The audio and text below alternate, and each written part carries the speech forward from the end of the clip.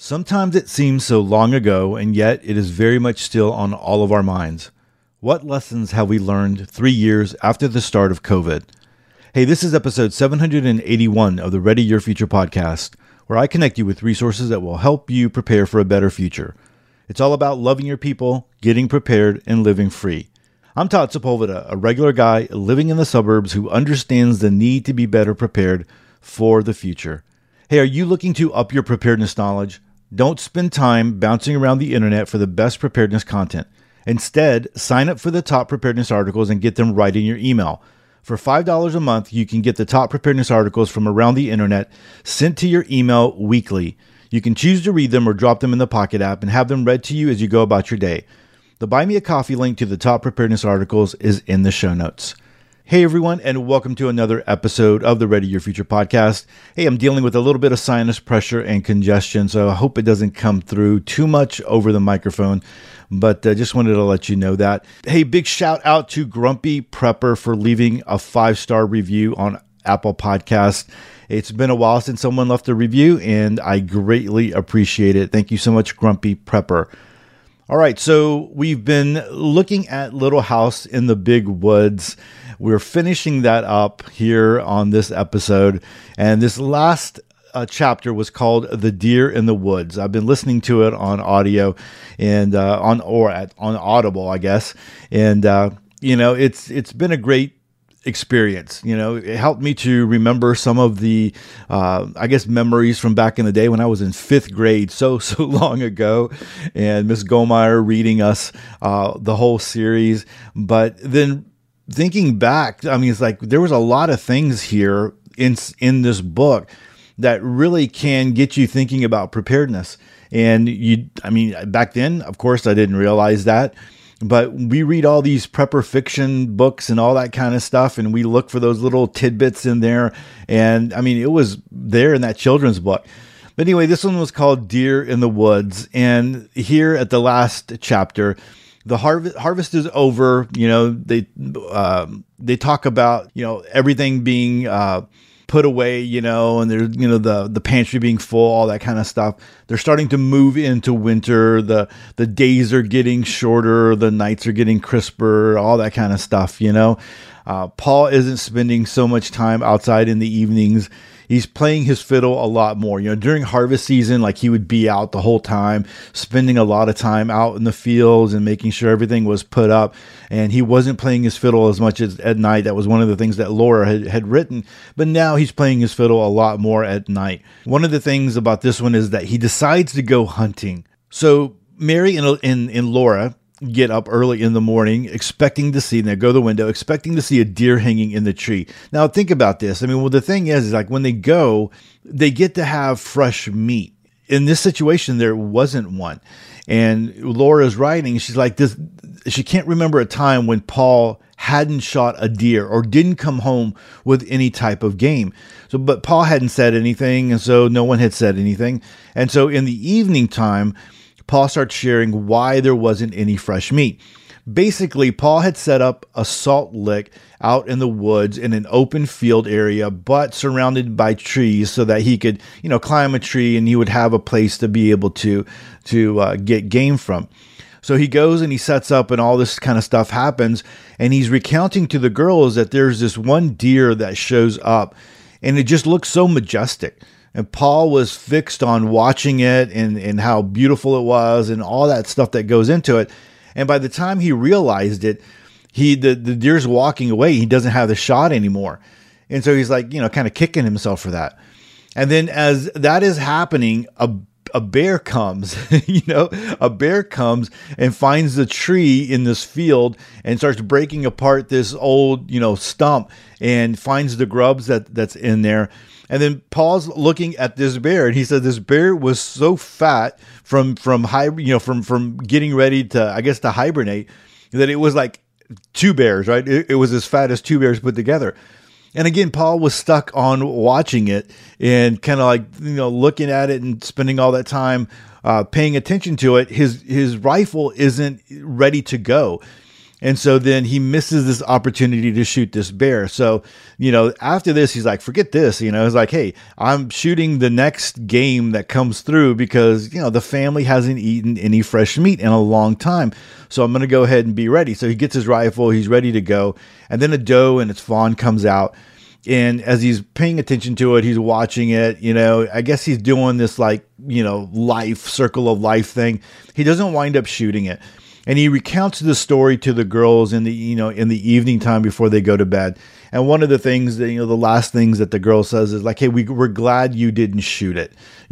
Although we don't have fresh meat, we're glad that you didn't shoot it. We're glad that life continued on. And for that portion, for that time. And it kind of ends that way. There's some fiddle playing. I've talked about how there's some fiddle playing, in the different chapters, and even some singing, if you're okay with that. But anyway, it ends that way. And so I think it was a great opportunity, great to be able to think back to all those memories that I had from Miss Goldmeyer reading that to us in 5th grade and the whole series. So I highly recommend Little House in the Big Woods in the whole series. If you have kids or grandkids and you want to read to them, or even the Audible versions. Let's say you're going on a trip, getting ready for summer vacation or whatever, and you put that on and put it on the radio as you're driving, and the kids can listen to it.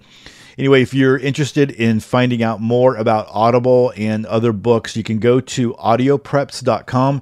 That's going to go to a webpage of audiobooks that I recommend. And then also not only those in preparedness, but then also, and some fiction and stuff like that, but then also other books that I have read that I think are worthy, and you can go and you can check those out. So that's audiopreps.com. All right, so let's go ahead and jump into the article of this episode. And I think it's really interesting. I've been thinking about COVID. I have 2 friends that recently came down with it. I mean, just like this week. And I've been thinking about it, it's like, hey, this is like, we're close to 3 years, a little over 3 years. So for me, it was spring break when everything went down 3 years ago. And so we're past spring break, probably about, 3 or 4 weeks. And so, I mean, this was like crunch time. This was crazy time for us, at least in education. And there were so many unknowns, and things weren't, people didn't know what was going on, or people didn't know how things were going to play out. And so, this 3 years ago, a lot of things have changed. And so I sent an email out to the exclusive email list, and I'm like, hey, what lessons have you learned from the last 3 years? If you think about everything, you take COVID in totality and everything that has happened since then, what things have you learned? And, people were sharing out, and it was very interesting.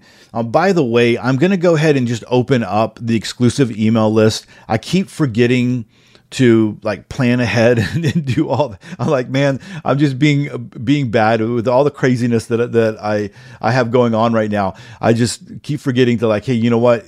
I need to open it up. I'm going to go ahead and just open it up and see how that goes. So if you've been wanting to join the exclusive email list and you haven't, or maybe you dropped off membership a while back, it's going to be open for you. And so just be a little patient that I might not be able to add you till the evening time, but when I see that come across, I'll add you when I get home from work. So anyway, I've been thinking about this and put that out there to the exclusive email group, and so many great people are in that group, and just a lot of great information that was shared back and forth. And so as I was, thinking about that, and I was like, okay, I want to talk about this on the podcast, I saw an article from Daisy Luther over at theorganicprepper.com. And it was the Senate report on COVID-19 origins disregards the most important question. And actually, it looks like it was in collaboration with Brian Duff and Daisy Luther that kind of wrote it together. So Brian Duff he owns the website, and then also the podcast Mind for Survival, mindforsurvival.com. And so, they wrote this article here, and just basically things that of what was reported, but then pointing out other things. And so this can very easily border on the conspiracy theory side of it for some people. And other people is like, nah, this is just, different people have, as I'm going to share a little bit later on, people have so many varying views. I mean, COVID was one of those dividing things that was just like crazy. It divided families. I mean, families like kids told their parents, you cannot come over to the house, right? Unless you get jabbed. And there's all these crazy things. By the way, I've been taking my podcast episodes and I've been putting them on YouTube, just, using software that kind of converts it over there. And I won't be putting this one up because anything COVID, coronavirus, anything like that, I mean, YouTube flags and, all that stuff. So I won't be putting that one over there. So I'll talk a lot more freely than, if I was doing a video or whatever on this. But this is going to border on that, Some people are going to say, maybe, was it conspiracy? Is it not?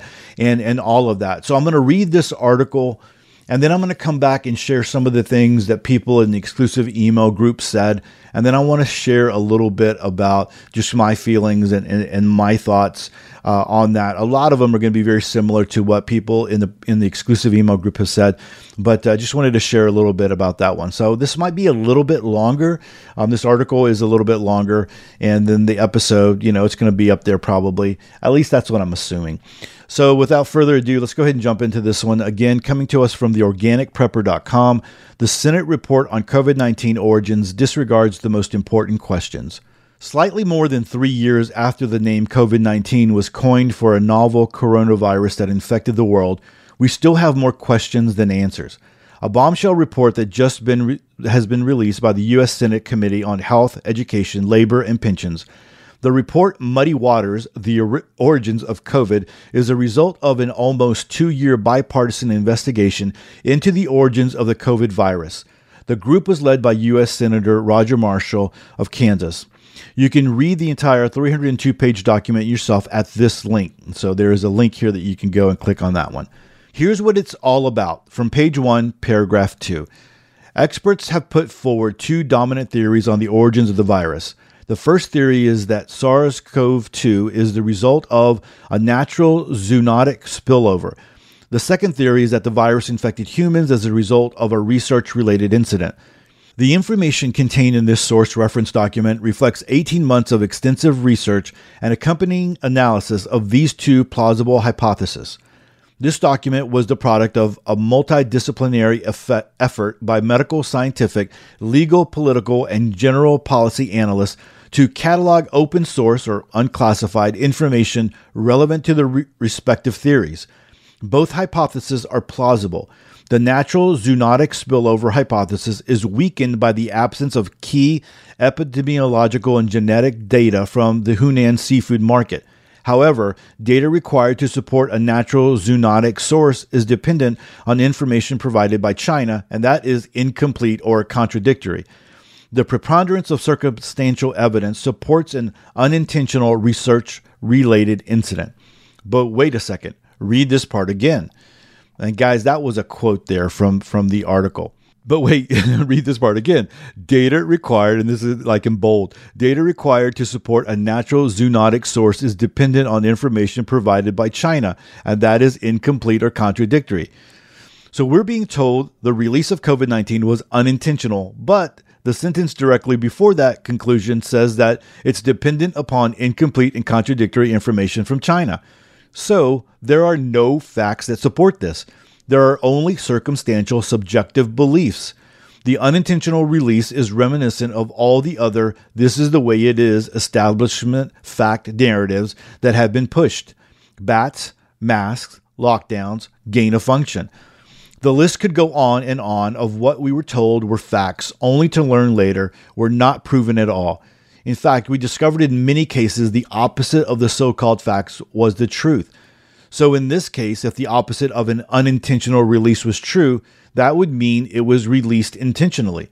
And if the true desire is to sort out the origins of COVID, the intentional release theory must be examined. And why wouldn't we look at an intentional release, since everything the system is pushing is the unintentional theory? After all, isn't the scientific method to prove a hypothesis wrong? If so, then why are they not trying to prove the unintentional theory right or wrong? It's merely an assumption they are presenting as fact. In his video, Dr. John Campbell, who has discussed the problems of the COVID-19 narratives on his YouTube channel, states that he believes the virus was likely to have escaped due to a lab worker selling an infected animal. That would then merge the lab leak theory with the wet market theory. However, is it just a coincidence that the virus was out in the public and surging, as we'll show later, at the same time the World Military Games and Event 201 were happening? Let's take a look at the timeline of what we know. So June 2017, genetically engineered virus experiments begin. According to the Bulletin, scientists at the Wuhan lab working on a project under a grant from EcoHealth Alliance tested genetically engineered coronaviruses for experiments between June 2017 and May 2019. Among the experiments, they joined one virus with the spike proteins of another on humanized mice that had human cell receptors. In some cases, these genetically engineered or chimera viruses made the mice sicker than the unmodified viruses. And guys, there's going to be a lot of just sources that you can go and link to. Jump to August 2019, virus research peaks. According to the Muddy Waters report, sophisticated coronavirus research peaked by August 2019. Again, that is sourced out. Then September 18th, 2019, there's an emergency response drill in Wuhan for novel coronavirus. According to the U.S. Muddy Waters report, and this is quote, Wuhan officials conducted an emergency response drill on September 18, 2019, at its international airport that included identifying and responding to an arriving passenger infected with a novel coronavirus, end quote. This seems significant. Why would Wuhan officials conduct emergency response drills for a passenger with a novel coronavirus? This, incidentally, occurred exactly 1 month before the World Military Games kickoff on October 18, 2019 in Wuhan, China. The 18th of October is also the same day that the Johns Hopkins novel coronavirus pandemic exercise called 201 began in New York. October 15th, 2019, vicious flu season noted in Wuhan. According to the Muddy Waters report, U.S. Embassy personnel stated that, quote, by mid-October 2019, the U.S. Consulate General in Wuhan knew that the city had been struck by what was thought to be an unusually vicious flu season, end quote. Eyewitnesses' accounts, media reports, epidemiological modeling, and additional academic studies further support October 28th to November 10th as the window of emergence. Diplomats stationed at the U.S. Consulate General in Wuhan have attested to observations of what they believed at the time to be the early onset of a bad flu season.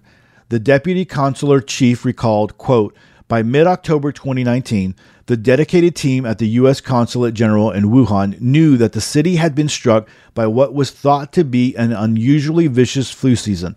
The disease worsened in November. The observations were reported to the U.S. Embassy in Beijing during this period, end quote. The important point here is that according to the U.S. Embassy's consulate in Wuhan, by mid-October, Wuhan was already in an unusually vicious flu season. That means that before this date, it had been building up to a particularly intense flu season, which doesn't happen overnight. It was reported on page 6, paragraph 4 of the Muddy Waters report that an increase in adult influenza-like illness accompanied by negative flu test results was significantly higher than reported in the previous 5 years. In other words, there was a flu-like illness running rampant through the population, a flu-like illness that when analyzed was not the flu. Again, October 18th, 2019, is the World Military Games began in Wuhan. The World Military Games, think of the Olympics, but for military personnel only, began October 18, 2019. Quote, this is from Wikipedia. The location of the Games, Wuhan, China. 110 nations participated with 9,308 athletes in attendance from the world's military, end quote.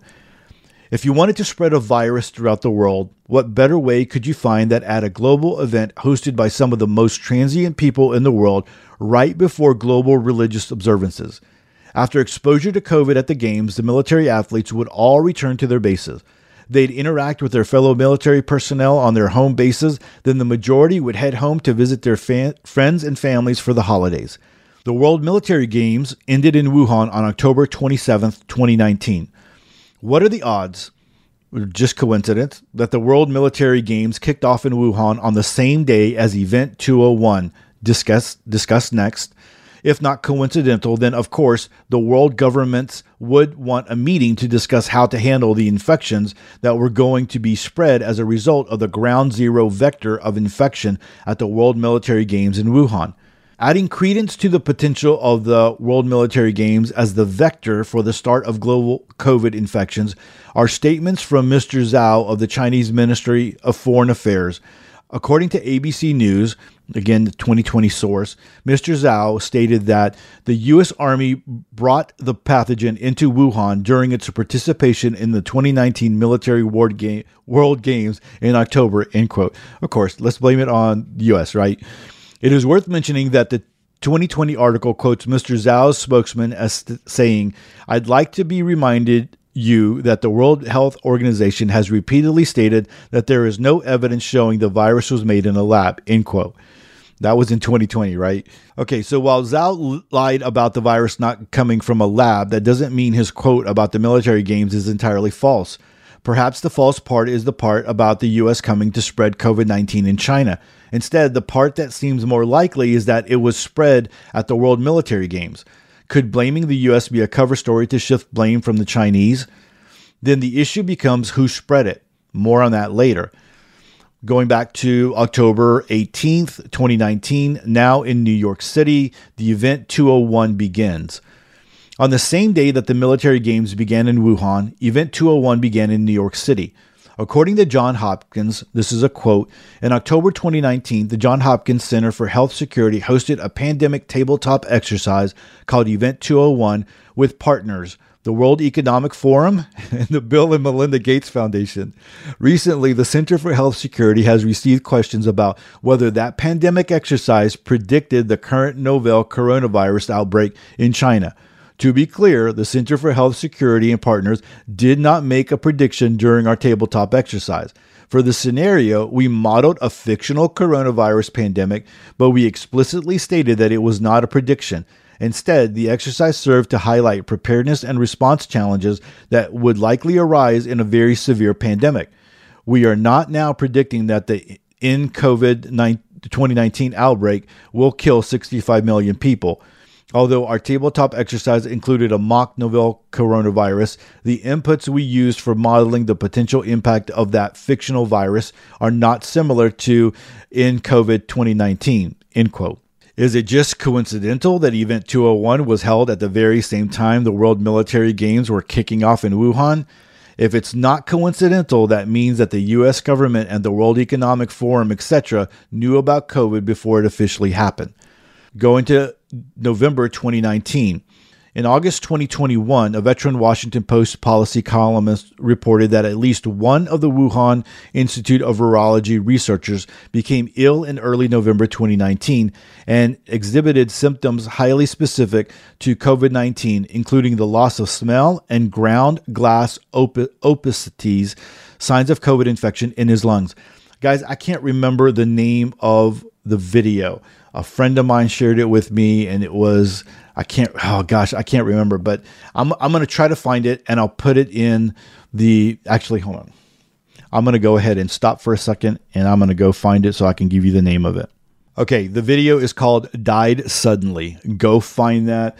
The person who shared it with me shared it from a link off of Getter, the social media. I don't even know if it's still around. But anyway, go find that video, Died Suddenly, and you'll see exactly about the glass situation here. They talk about that. Very, very interesting. All right. All you people who like, okay, Todd, you never go into conspiracies or anything like that. They're like, what the heck are you doing, Todd? I'm just sharing this post because I think that it was just, well, was it coincidence?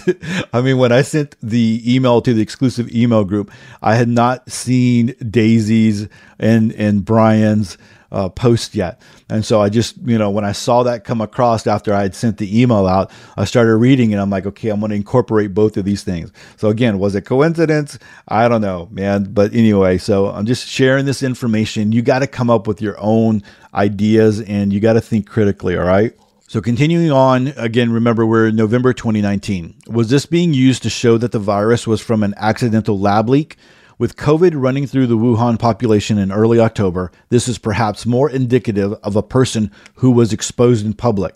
After all, the virus was out and running in the Wuhan society since before mid-October. Staying in November 2019, China develops a COVID vaccine. So according to the Muddy Waters report, China began work on the vaccine before the world knew about COVID. Quote, based on public announcements, vaccine patents, published vaccine-related reports, and analysis by the investigation, at least 2 of these vaccine development efforts began no later than November-December 2019, prior to the recognized or announced COVID-19 outbreak, end quote. The report states no later than. In other words, the process was already started prior to November. Governments just don't flip a switch and things immediately happen.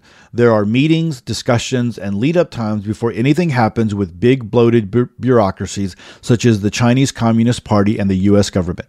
Jumping to December 2019, the NIH report shows COVID was already present in the U.S. According to the NIH, COVID-19 was present in the U.S. in December 2019. From the NIH, quote, a new antibody testing study examining samples originally collected through the National Institute of Health's All of Us research program found evidence of SARS-CoV-2 infection in 5 states earlier than had initially been reported. These findings were published in the journal Clinical Infectious Diseases. The results expanded on findings from a Center for Disease Control and Prevention study that suggested SARS-CoV-2, the virus that caused COVID-19, was present in the U.S. as far back as December 2019. That's end quote. This proves that COVID was already circulating in the U.S. prior to the dates we've been shown as part of the official narrative, and it would make sense given the exposure and infection occurring at the World Military Games in October. December 01, 2019. Mike Zarek dies of flu-like illness. And so there's a picture here of the obituary. From a personal observation at the time, I had numerous friends and acquaintances here in the U.S. who became ill with the mysterious flu-like virus in November and December of 2019. There were so many friends seriously ill that being sensitive to viruses due to 3 bouts of malaria and witnessing cases of hemorrhagic fever while deployed in Africa, I chose to avoid contact with people at that time. Tragically, one of those friends, a fellow coworker from my time while working for North American Rescue Education and Training Division, died of the mysterious flu-like non-flu. That person was a young, fit, and healthy paramedic, Mike Zurak, who, if memory serves me correctly, recently returned from a brief paramedic job overseas. At the time, a local Las Vegas news report stated, quote, Mike Zurak felt under the weather, but he was still healthy enough to propose to his girlfriend last week. Less than 48 hours later, the 36-year-old Las Vegas man died, possibly from the flu, end quote. There are other sources out there, and the bottom line is that in late 2019, people were becoming seriously ill with an unknown flu-like illness that was spreading all over America. December 8, 2019. China's official position is that the COVID-19 outbreak began no earlier than December 7, 2019. January 2021. In January of 2021, the House Foreign Affairs Committee released an addendum to its original report about the origins of the COVID virus. This addendum highlights the fact that both Chinese and U.S. personnel worked to cover up the research being conducted at the Wuhan lab.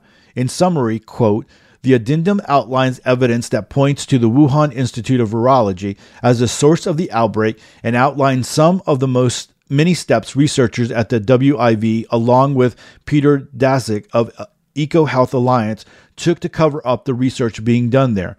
It also breaks down how scientific papers written by researchers at the WIV not only prove that WIV was doing dangerous genetic modification research on coronaviruses at unsafe biosafety levels, but also that the WIV researchers had the ability to genetically modify coronaviruses as early as 2016 without leaving any trace of that modification. End quote. Keep in mind that alternative journalists had espoused the lab leak theory as early as February 2020 and were harshly quashed. For example, the popular alternative news website Zero Hedge found themselves banned from Twitter for publishing a conspiracy theory and doxing a Chinese scientist. In fact, the information about the scientist that they shared was his publicly available CV. Jumping to August 24th, 2022. A Bulletin of Atomic Scientists article titled NIH to terminate part of the EcoHealth Alliance grant after its Wuhan partners refused to deliver information on coronaviruses studied was published.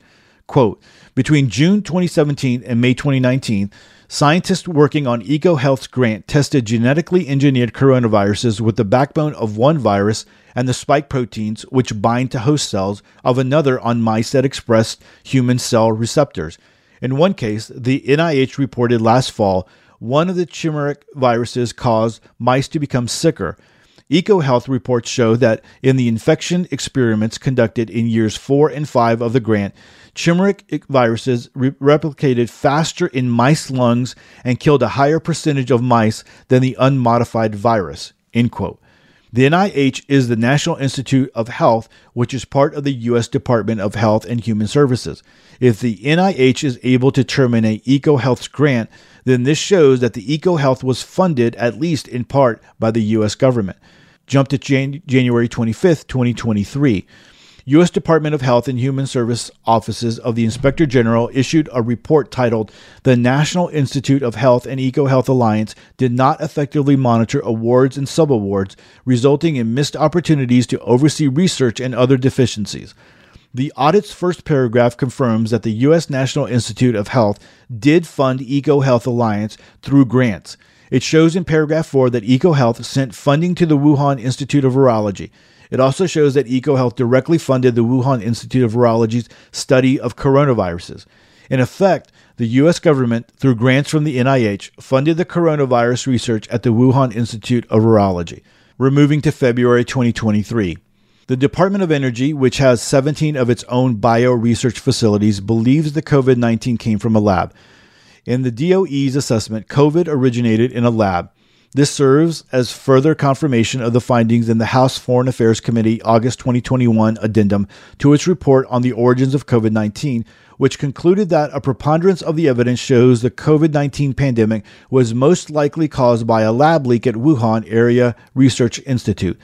Dr. John Campbell states that DOE has 17 biological laboratories, including bioresearch labs throughout the U.S.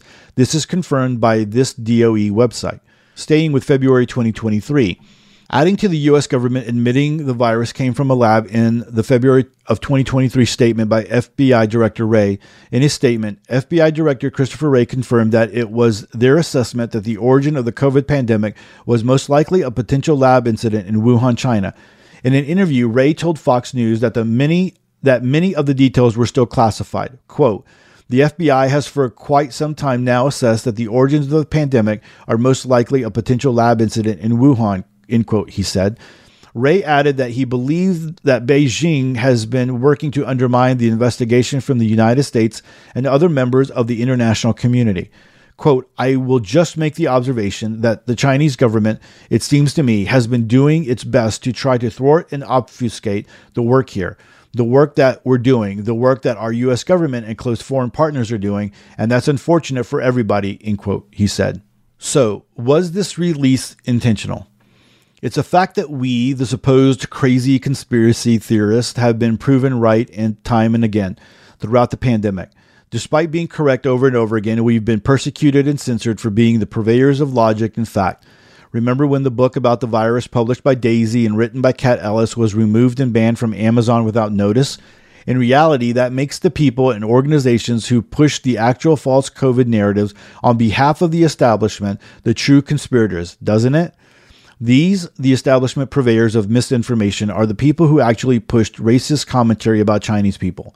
Oh, they're disgusting and they eat bats. Oh, in spite of being highly educated and trained scientists, they run a shoddy lab, they are amateurs, and they sell infected animals. So if all their original narratives have been proven false, what does it say about the current narrative? The notion that the release of COVID was unintentional is, as stated before, purely subjective and speculation. Is it possible? Yes. And for that to be the case, we must assume the Chinese are more slipshod than intentional and qualified scientists. If the facts aren't there, and they're not, to 100% state that the release of COVID was unintentional, then we must assume that the complete opposite of unintentional is true, and that at the very least, the potential for an intentional leak exists. That's called a hypothesis. If we are to assume that the scientists at a U.S. government-funded Chinese-run biosafety lab 4 lab are professionals, then we can also assume that an unknown, unreported, unintentional leak isn't likely. After all, if the lab was professional, an unintentional exposure to COVID would be reported. Therefore, in the absence of concrete evidence to the contrary, we must examine the potential of an intentional lab leak. In that regard, we must ask ourselves the who, what, why, when, where, and how questions of an intentional lab leak. Well, we know the what, COVID-19. We also know the when, late summer or early fall of 2019. We know the where, Wuhan, China. And we have a pretty good idea of the how, to use the World Military Games as the vector for ground zero infection. That leaves us with the who and the why. No, not the rock band, and yes, it may likely involve the World Health Organization. However, if we break it down into its individual parts, there are 3 likely candidates.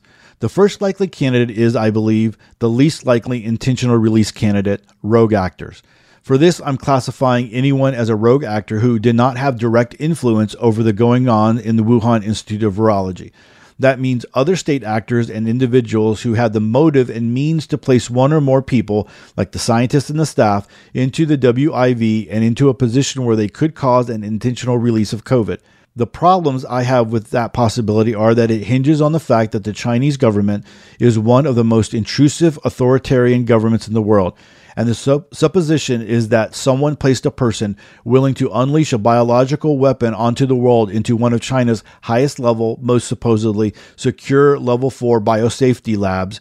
At best, I believe that's a remote possibility compared to the next 2. The next 2 possibilities hinge on who controlled and influenced the lab. And when we look at the facts, what do we know about who controlled and influenced the lab? Well, we know that the Chinese obviously ran the lab. However, we also know that the U.S. government, through the EcoHealth Alliance, funded the lab. So what does that mean? That means that both the Chinese and the U.S. government alone, or in collaboration with one another, are the who. Both had control and influence over the lab. So if the leak was intentional, then one or both of them is to blame, as they had the means, access, and know-how to make an intentional virus, a bioweapon, and unleash it upon the world. So the why. Next, we need to consider the reasons why the intentional release may have happened. There are several reasons both the Chinese and U.S. governments could have been motivated to release COVID into the world. First, there's a distraction. When it comes to China, the Free Hong Kong movement started in March and escalated through the summer. The movement was gaining worldwide attention and becoming seriously problematic for the CCP. For example, by June 9th, more than 500,000 people were protesting in the streets of Hong Kong. In August 14th, police and protesters clashed at the Hong Kong airport, disrupting flights. In September, protesters trapped Hong Kong's leader, Carrie Lam, in a stadium. On October 1st, police shoot a protester, and over the next month, police shoot more protesters. By April, police began arresting leaders. By May 2020, the protest had been crushed by Beijing. In short, the release of COVID distracted the world from Hong Kong and gave room for the Chinese to crush the protests, which, if I remember correctly, were bleeding over into mainland China. And we're gaining the support of the world. And it says here in quotes, need to find a source. So just in case you're wondering, there's a lot of source and links here that you can go and you can quote. The next reason, which is applicable both to China and the U.S., is power, control, and money.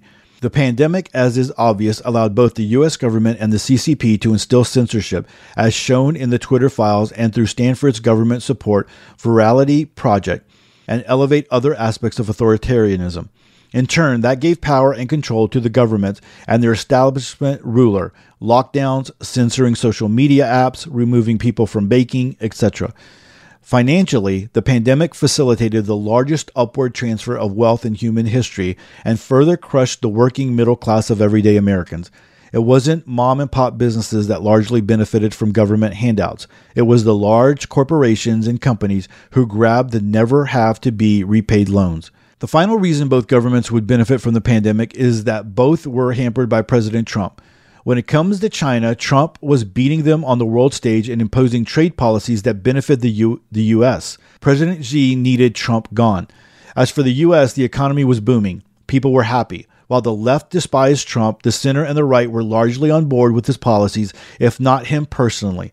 In late 2019, Trump appeared to be on the way to becoming a two-term president. Jobless rates were the lowest in 50 years. Under his administration, the GDP soared from 2.3 to 33.4%. According to the census in 2020, median household income also increased from $62,898 to $68,703, and households living in poverty decreased from 40.6 million to 34.0 million. Trump was a thorn in the side of the establishment because he wasn't controllable. He failed to get us into any additional wars. When he tried to pull us out of Syria and he openly stated the war in Syria was about oil, and there's a source there, the establishment attacked him. The establishment couldn't risk another 4 years of Trump, so they needed an insurance policy to get rid of Trump. Is there any reason other than his bombastic nature that the establishment opposed him early on in the pandemic when he suggested travel restrictions to China? Of course, by the timeline presented above, COVID was already in the U.S. by late 2019, well before the first news of COVID hit the public in January 2020. So while we know the Chinese government has killed millions of its own people, you may be thinking to yourself, surely our government wouldn't do something like this. One would hope not, but unfortunately, our history tells a different story. We urge you to remember that our own government, and guys, this is where, it gets hard to read this stuff, right?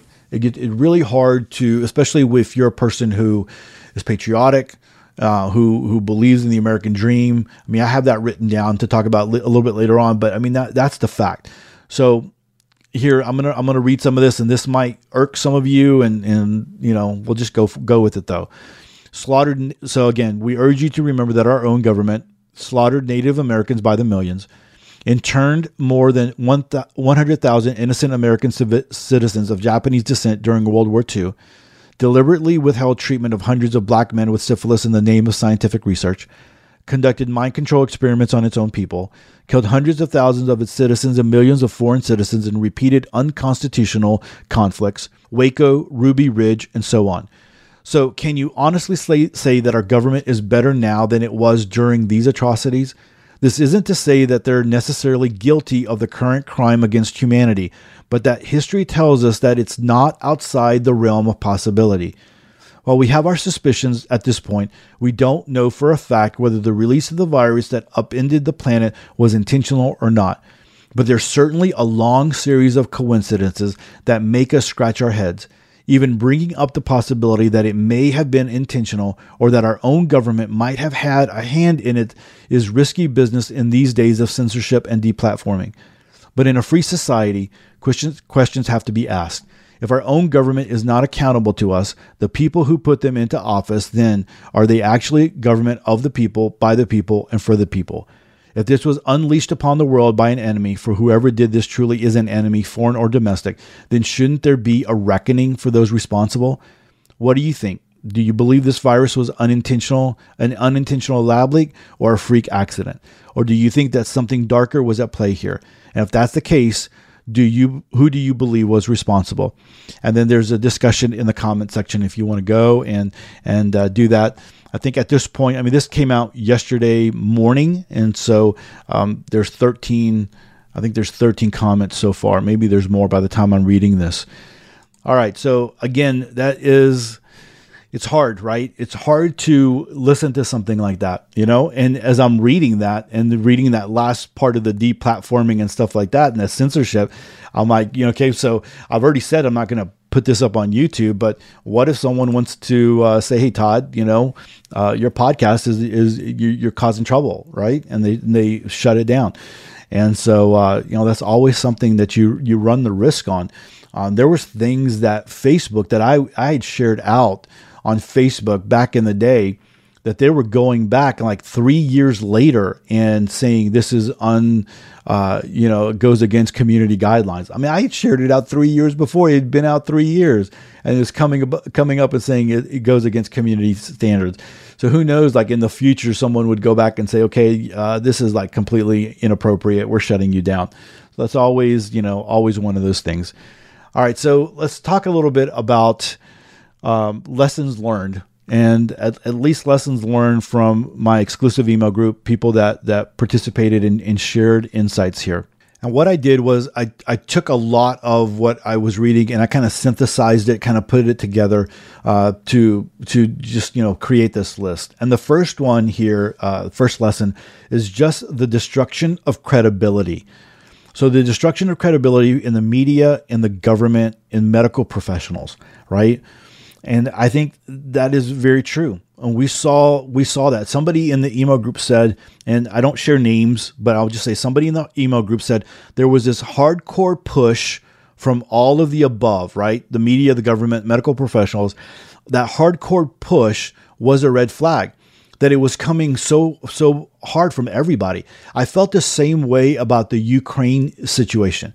Remember, I had COVID during that time when Ukraine kicked off, and I was sitting in my sitting in my chair, recovering, and with all of that, taking medicine and stuff, and watching the news, and it was just like hardcore. I'm like, man, this is like hardcore. I mean, they're really, really pushing, right?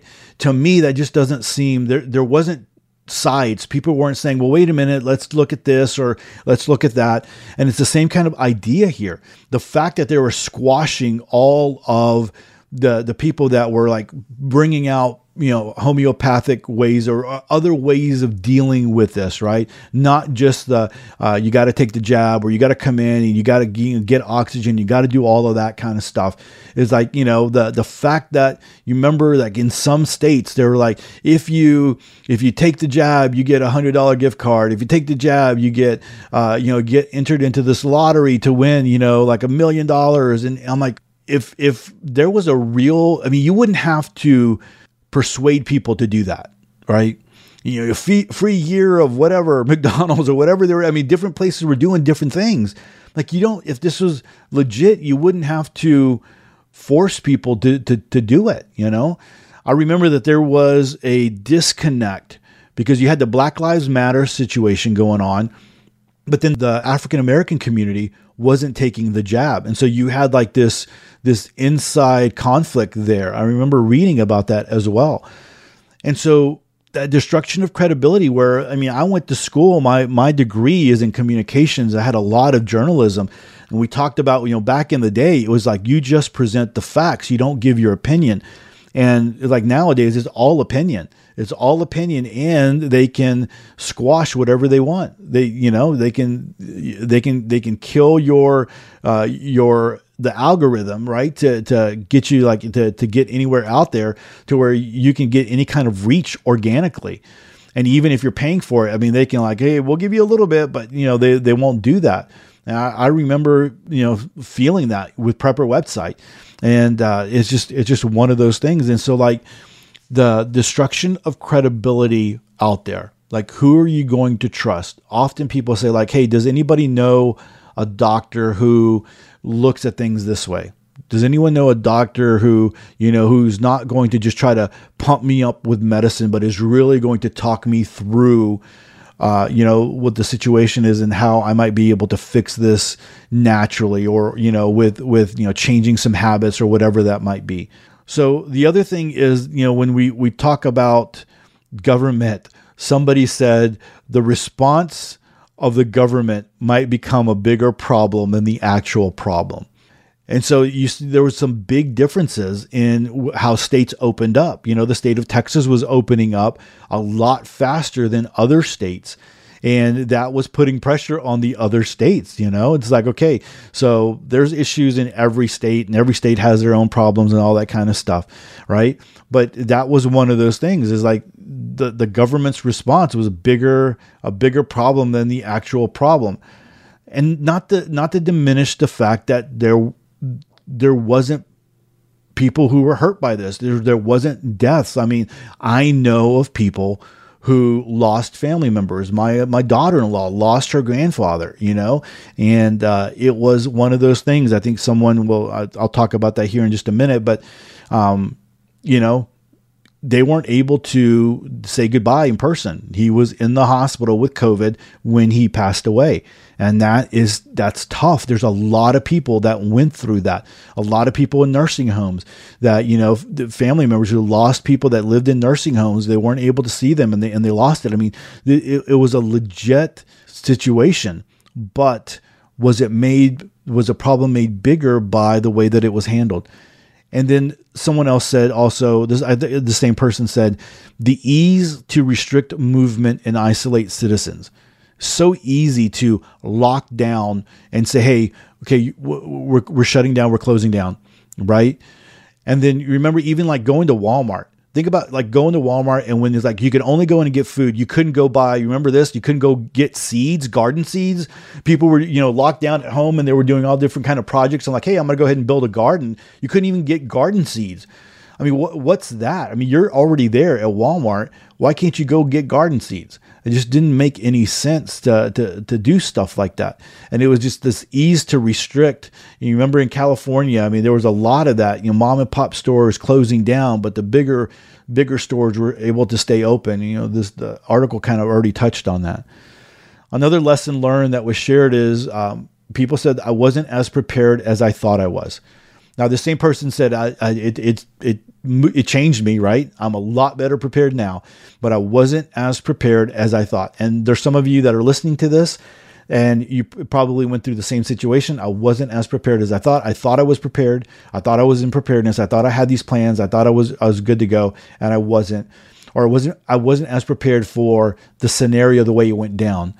And some of you are listening because of COVID and the pandemic. I know my numbers went up during that time, right? And people came into preparedness because of that. They finally saw, and people who can think critically, people who can look at the horizon and see what is happening and make decisions.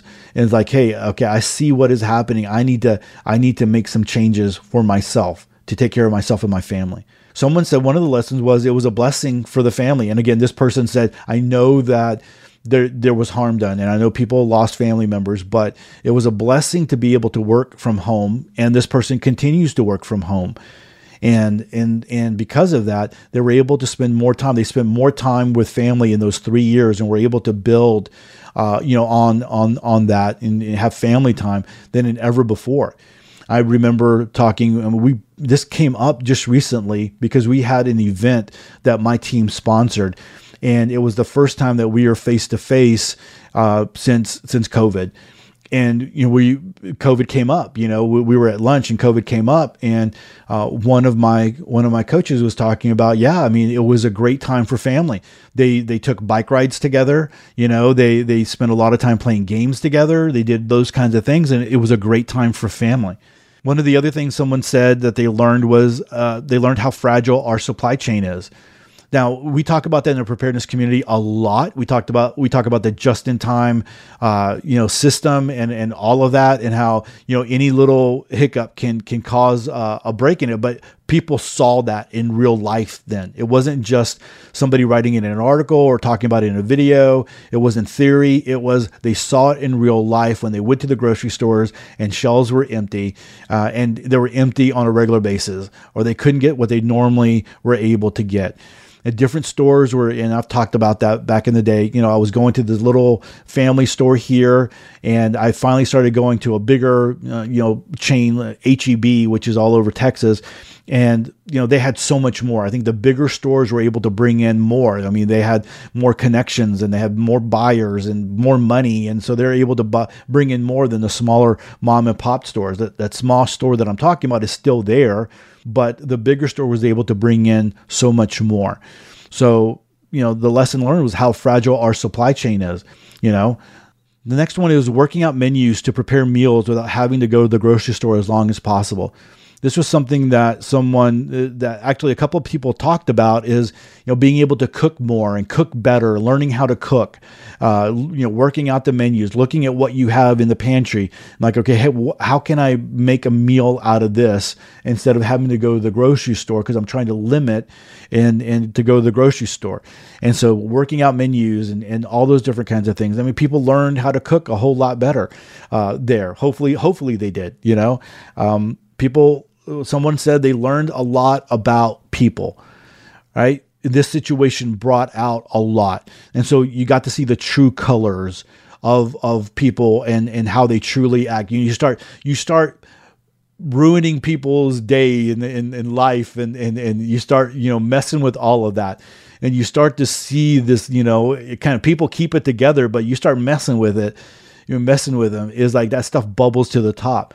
And again, I already mentioned this, but families turned against each other. There are so many people that I know, I'm not joking, so many people that I know, older people who have kids, who have, grandkids, and they were not allowed to go visit them. People in the exclusive email group, people that I know that I work with, it's like, my kids would not let me go over unless I had the jab, and, people who did not spend holidays together and all of that kind of stuff. They're just so different. You go from from having big family holidays to like nothing, right? It's like, okay, is it even worth it to cook a holiday meal, or are we just going to, throw a pizza in the oven, or are we just going to, make some, whatever we have here, or our preparedness meals and kind of go from there. It helped to understand and see how people react in certain scenarios and how different they are from in real life. We saw all those media reports of people, upset at the grocery stores and people acting crazy. And the thing is that people got angry and they stayed angry. It's like the stress and the craziness of that time has just continued. You would think, like, with everything opening up and everything going back to quote unquote normal, that we would, see some of that. But man, I see angry people. Like, they're still angry out there. People that are angry. And then of course the economy doesn't help with that. And all the chaos that we have doesn't help with that. And it's like, things have not settled down. And to be honest with you, I don't think things will settle down. Someone said hygiene and staying healthy is so important. I completely agree. I think that is one of the biggest prep things that we can do, is to manage our health and to make sure that we are staying healthy and getting the things that we need. We talk about food and water and all those kinds of things. What good is that if you, in the middle of a scenario, you die of a heart attack because you're not healthy enough to be able to do that, or you're stressed, you're not able to manage your stress and you go off the deep end. So managing your health, your hygiene, your staying healthy, not just physically, but mentally, spiritually, is so, so important. I already mentioned this one, but not being able to say goodbye to loved ones in person. I mean, someone in the exclusive email group had that situation. Like, they weren't able to. Thank goodness for nurses. All right, those nurses that were there, that they knew what was happening, what was going on, and that family members weren't there, and they gave out their phone numbers and were able to connect, like with FaceTime and video, and allowed family members to talk to each other when they didn't have that technology in the hospitals, right? And able to do that. And so grateful for those nurses and doctors that were able to do that. If you had that experience and you still have that nurse's or that medical professional's number, maybe just reaching out to them and say, hey, it's been 3 years or it's been 2 years or whatever. I just want to say thank you again, because you were given that opportunity. So many people weren't even given that opportunity. They were just given a phone call. It's like, hey, your mom, your dad, your grandfather, whatever, passed away, and they were all by themselves in the hospital or in the nursing home or wherever they were at. And so, that was a crazy thing there that happened there. That shouldn't happen, right? Someone who is a teacher, it was lonely to teach kids from an empty classroom. So kids were in their homes, But teachers had to go into their classrooms, and they had the technology there, and usually better internet depending on your school district. But they had to teach from there, and how lonely it was to be able to interact, because even when you're still going, people were still staying away from each other, on campuses and things like that. She mentioned the learning deficits were shocking. I can't remember if I bring this up here or not, but one of the things is, think about this. So if you're a kindergartner, you're a kindergartner when COVID starts, and then you go, it's 3 years, first grade, second grade, kinder, first and second. You go into third grade, never going into a classroom before. We had that situation. Now, of course, here in Texas, we opened up a lot sooner. We were shut down that end of the 2019-2020 school year.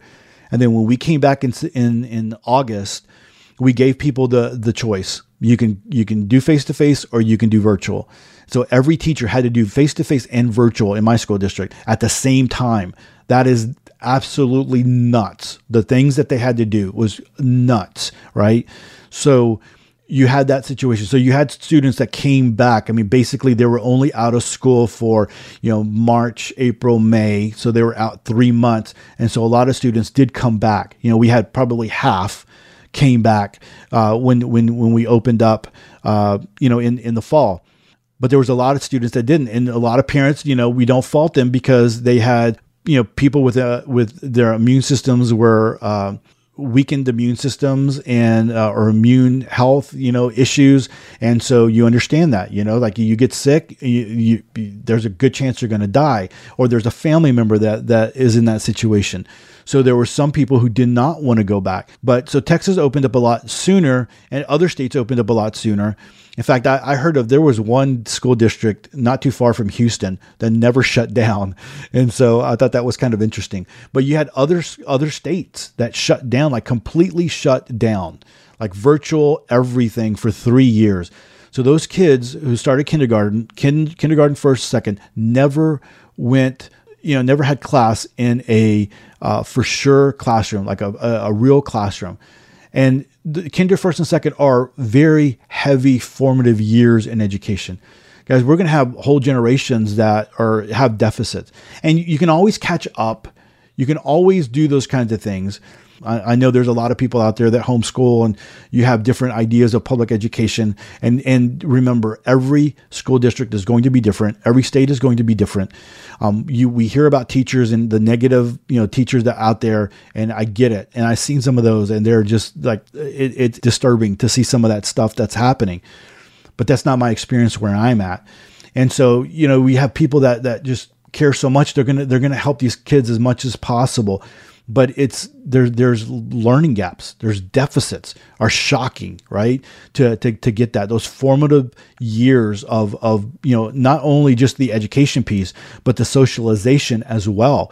And you have behavior problems at the wazoo, on campuses, because students just don't know how to act, how to share, how to interact with each other. And so that's a big problem, right? And we're probably going to see that for many years to come. People talked about that they were worried about their meds, not being able to get their medications because of the supply issue. And guys, there's still a shortage of meds right now. If one of the, when we talk about stocking up, you should be, and I talked about it last week, you should be stocking up on over-the-counter medication. That's just the way it goes.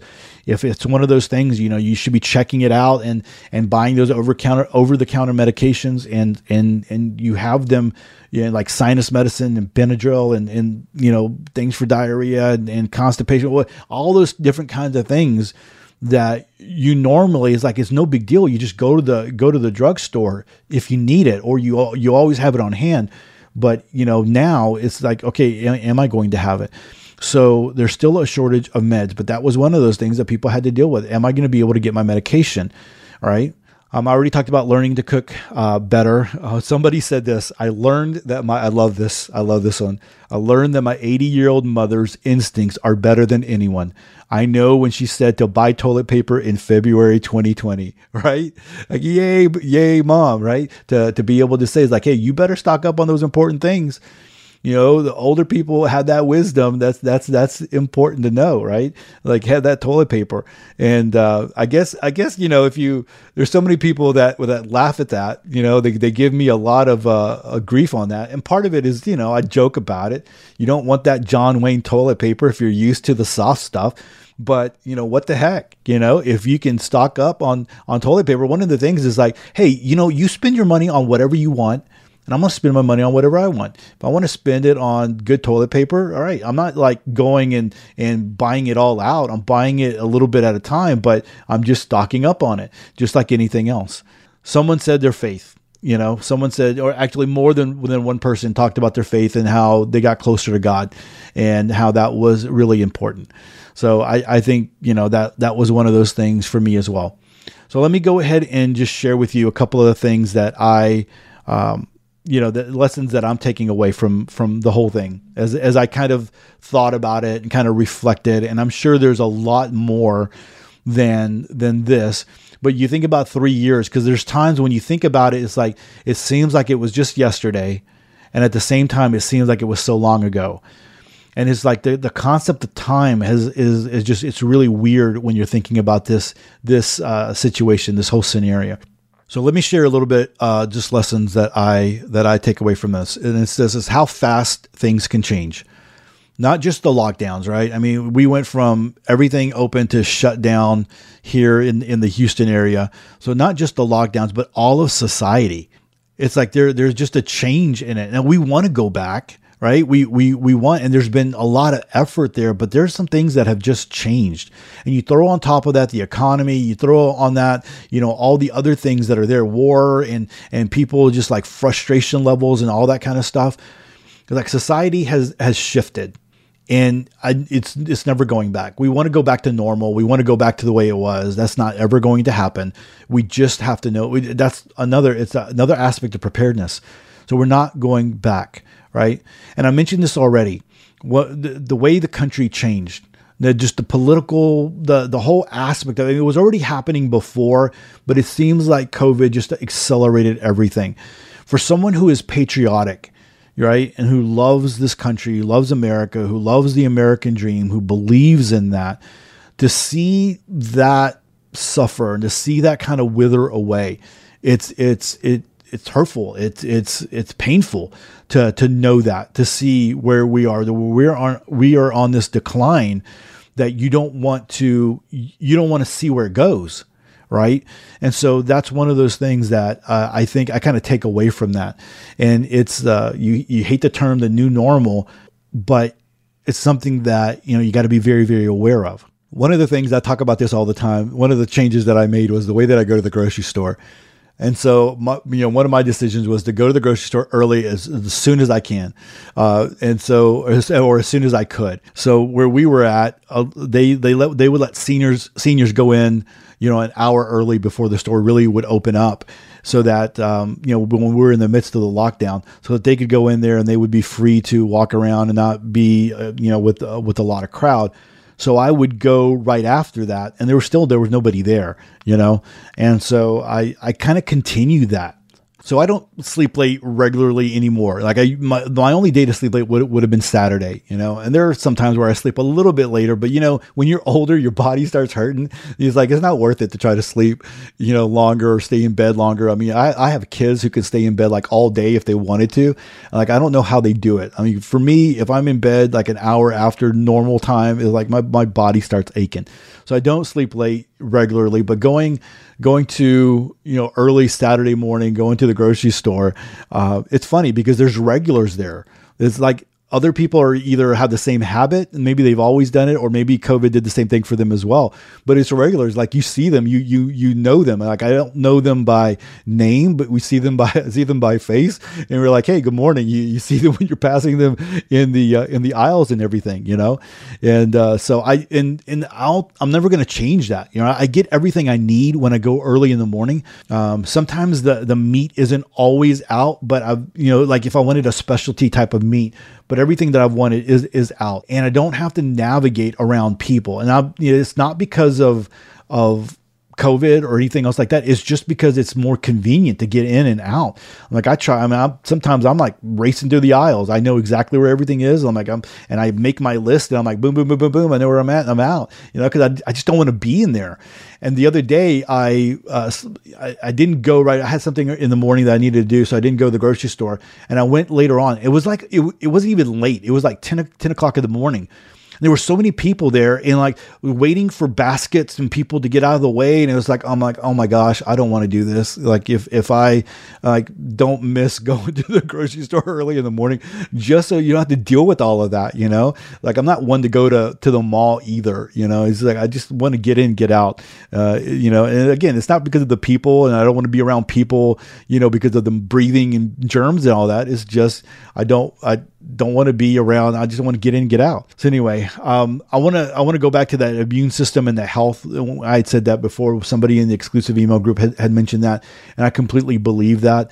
Especially after getting sick, it was like, okay, I know I need to make sure that my immune health is better, and it's one of those things that I'm taking care of. So I don't believe in the mask. I don't wear masks. There's still people that are wearing masks all over the place.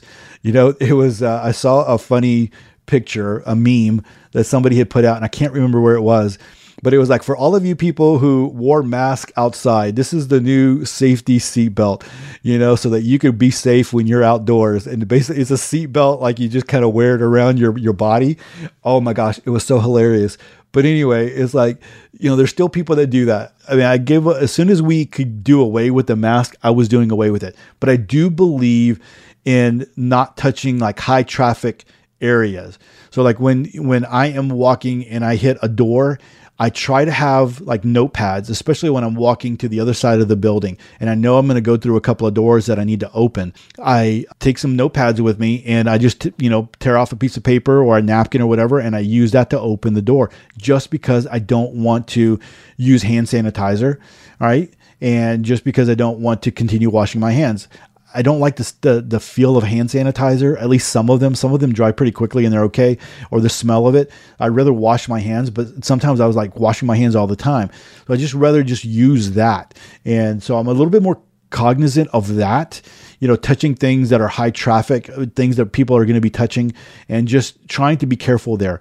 But the other thing is, like, I started seeing a wellness doctor that looks at your whole, everything. Like, they do blood work. A lot of the times when you go to a doctor, they will, and you tell them, hey, I'm feeling this. They have an idea, right? They have a hypothesis, I guess, to use some of the language that we read in this article, and they'll do blood work for that specific thing. So this wellness doctor does the blood work, and it's like they take like 6 vials of blood at a time, but they do it and they check everything. And in it, they were able to find some things like, hey, you're not feeling any effects of this right now, but this is going to be a problem a little bit later on in your life. We need to go ahead and deal with this. And like one of them is, I can't remember what it is, but one of the things that I've got dementia on both sides of the family. So my grandmother died of Alzheimer's. My mom has the same thing that Bruce Willis has, that lymphodeplegia, the frontal lobe thing right now. And I'll tell you, dementia sucks, man. It's like the worst thing ever. But, I have that on both sides of the family, and I'm like, okay, am I doomed? I got it on my mom's side, I got it on my dad's side. And so one of those things, and I can't remember what it is. I have it written down. I'm not very good. I didn't commit it to memory, but it's like, hey, this number is like super high, Todd, like really high, double digits. And it's supposed to be like 3 or 4 or something along those lines. And so we need to get this down, because right now there's no effects of it, but it deals with the mental health and then the cognition level, your brain health later on down in life. And that's what can cause dementia and Alzheimer's and things if you don't deal with it, if you don't bring that down. And then other things like the vitamin D deficiencies, it's like there's so many people that are deficient in vitamin Ds. And when you look at vitamin D bottles, they're like, 10,000 milligrams or whatever. It's like, man, for the most part, and it's not water soluble. So people are always like, hey, be careful about it. But most people are deficient in it. And so, one of those things is like, hey, you got to make sure. And so I just feel better, and making sure that I'm losing weight, making sure that I'm able to, 50 years old being able to last a lot longer, because this is the time frame. This is the year where you need to be dealing with that, this time frame, because you get a little bit older, some things happen and they're kind of stuck. You can't reverse those things. So now's the time to start dealing with it. So I believe that health is so important, working on your health. And then, there's a lot of stress, and I'm trying to deal with that stress and deal with all of that, but that is important. So taking away that is like being in better health, not just your mental, your physical, your spiritual, all of that, your immune system, making sure that is all in good working order. One of the things that I have a lesson learned, and not necessarily something that I've dealt with, but I know I've heard from a lot of people, that young people, and I'm talking about like teenagers, 18, 19, in their 20s, are not okay. I don't know what the trigger is. You can't pinpoint it. Everyone has something a little different. But if you know somebody, maybe you have older kids, maybe you have family members, maybe you know people who are talking about this, they're just not okay. High levels of depression, high levels of anxiety. I don't know what it is. I can't pinpoint it. I haven't been able to figure that out. But that is one of those things that's out there. You got to know that is there. So we talked about young people that, kindergarten, first grade, second grade, that had those educational deficiencies there, those learning gaps. But we have these people that are, in their early 20s, mid 20s, whatever, that are not okay either. And so that's one of those things that, I'm paying attention to. The more likely scenario, for me, this is another lesson learned. The more likely scenario for me in preparedness is that there's just that slow decline of the economy and society, with more government interference as it happens. That's one of the reasons why I'm like, stop with the EMP, those are all probable. Those are all possible. I'm sorry, that's the word, possible to happen. But it's more probable that we're living in this scenario where it's just a slow decline. And if you're not careful, you don't catch it, because it happens little by little by little, right? And so it's like, by the time you know it, like your sucker punch is like, wait a minute. You look back and like, what's happened the last 5 years? What's happened the last year? What's happened the last couple of months? And you're just living life, and then you're feeling this with prices going up and things changing.